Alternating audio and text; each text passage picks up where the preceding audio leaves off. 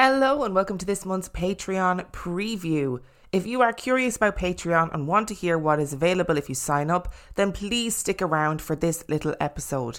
I mention Patreon on every episode, so at the beginning of each month I'm going to give you a little preview of what is available on patreon.com/Real Life Ghost Stories. You can sign up to Patreon for either $2 or $5 a month and get all main and mini episodes of Real Life Ghost Stories completely ad-free. There are also extra film reviews, giveaways, bonus Q&As and much, much more. Remember, Patreon is entirely flexible and you can delete your pledge instantly at any time. For $2 a month, you get access to over 50 episodes of bonus content. For $5 a month, you get access to over 160 extra episodes. Every Monday, I release an episode of Tiny Tales. Sometimes it's a collection of spooky stories, sometimes it's a special guest episode where a knowledgeable person comes on and tells their own paranormal tales. And lately, once a month, we've been doing a no sleep special where we find the scariest spooky stories from the depths of the internet. And all that for $5 a month. For today's preview, you'll be hearing a snippet of an episode of Tiny Tales. So on this week's episode, I was chitter-chattering about the Cock Lane ghost. Scratching Fanny, the Cock Lane ghost. Still makes me laugh. You can see why I left the Scratch and Fanny bit out of the actual main episode until the very last sentence, because I knew I just wasn't going to be able to get through it if I kept having to refer to Scratch and Fanny. It's too much. It's too funny. And in that episode, I mentioned a letter where a physician wrote into the newspaper and suggested that she may have a pea pod in her vagina. This is Betty Parsons, who, very chaotic to say that because she is a child. But I said I'd read the letter because it is fantastic. So this letter was written by a physician allegedly, to the St. James's Chronicle, and with an attempt to explain what may be happening in Cock Lane.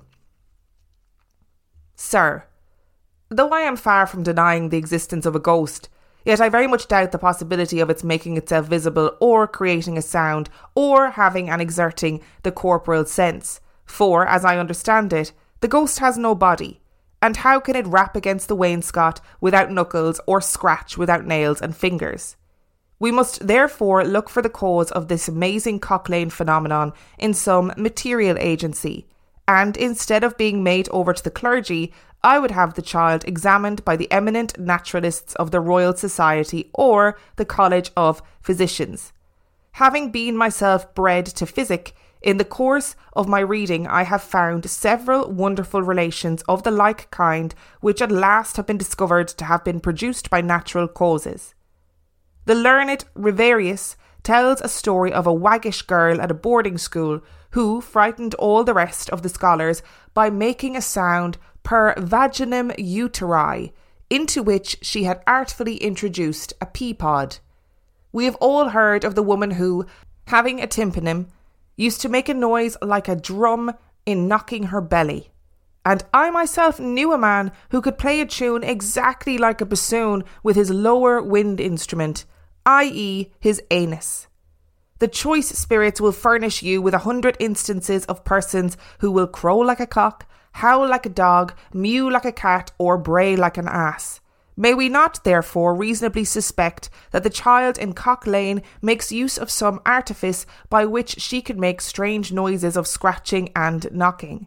Considering the girl's age, I can hardly believe her to be capable of knocking from any such means as described by Riverius. I should rather conjecture that the sound proceeds from an artful contraction and dilation of the sphincter ani. My advice, therefore, is that before her examination, her intestines should be thoroughly cleaned by a purging clyster or a strong dose of jalap.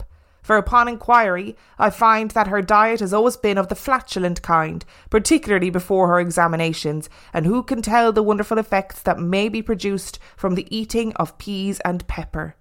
I am your humble servant, a physician.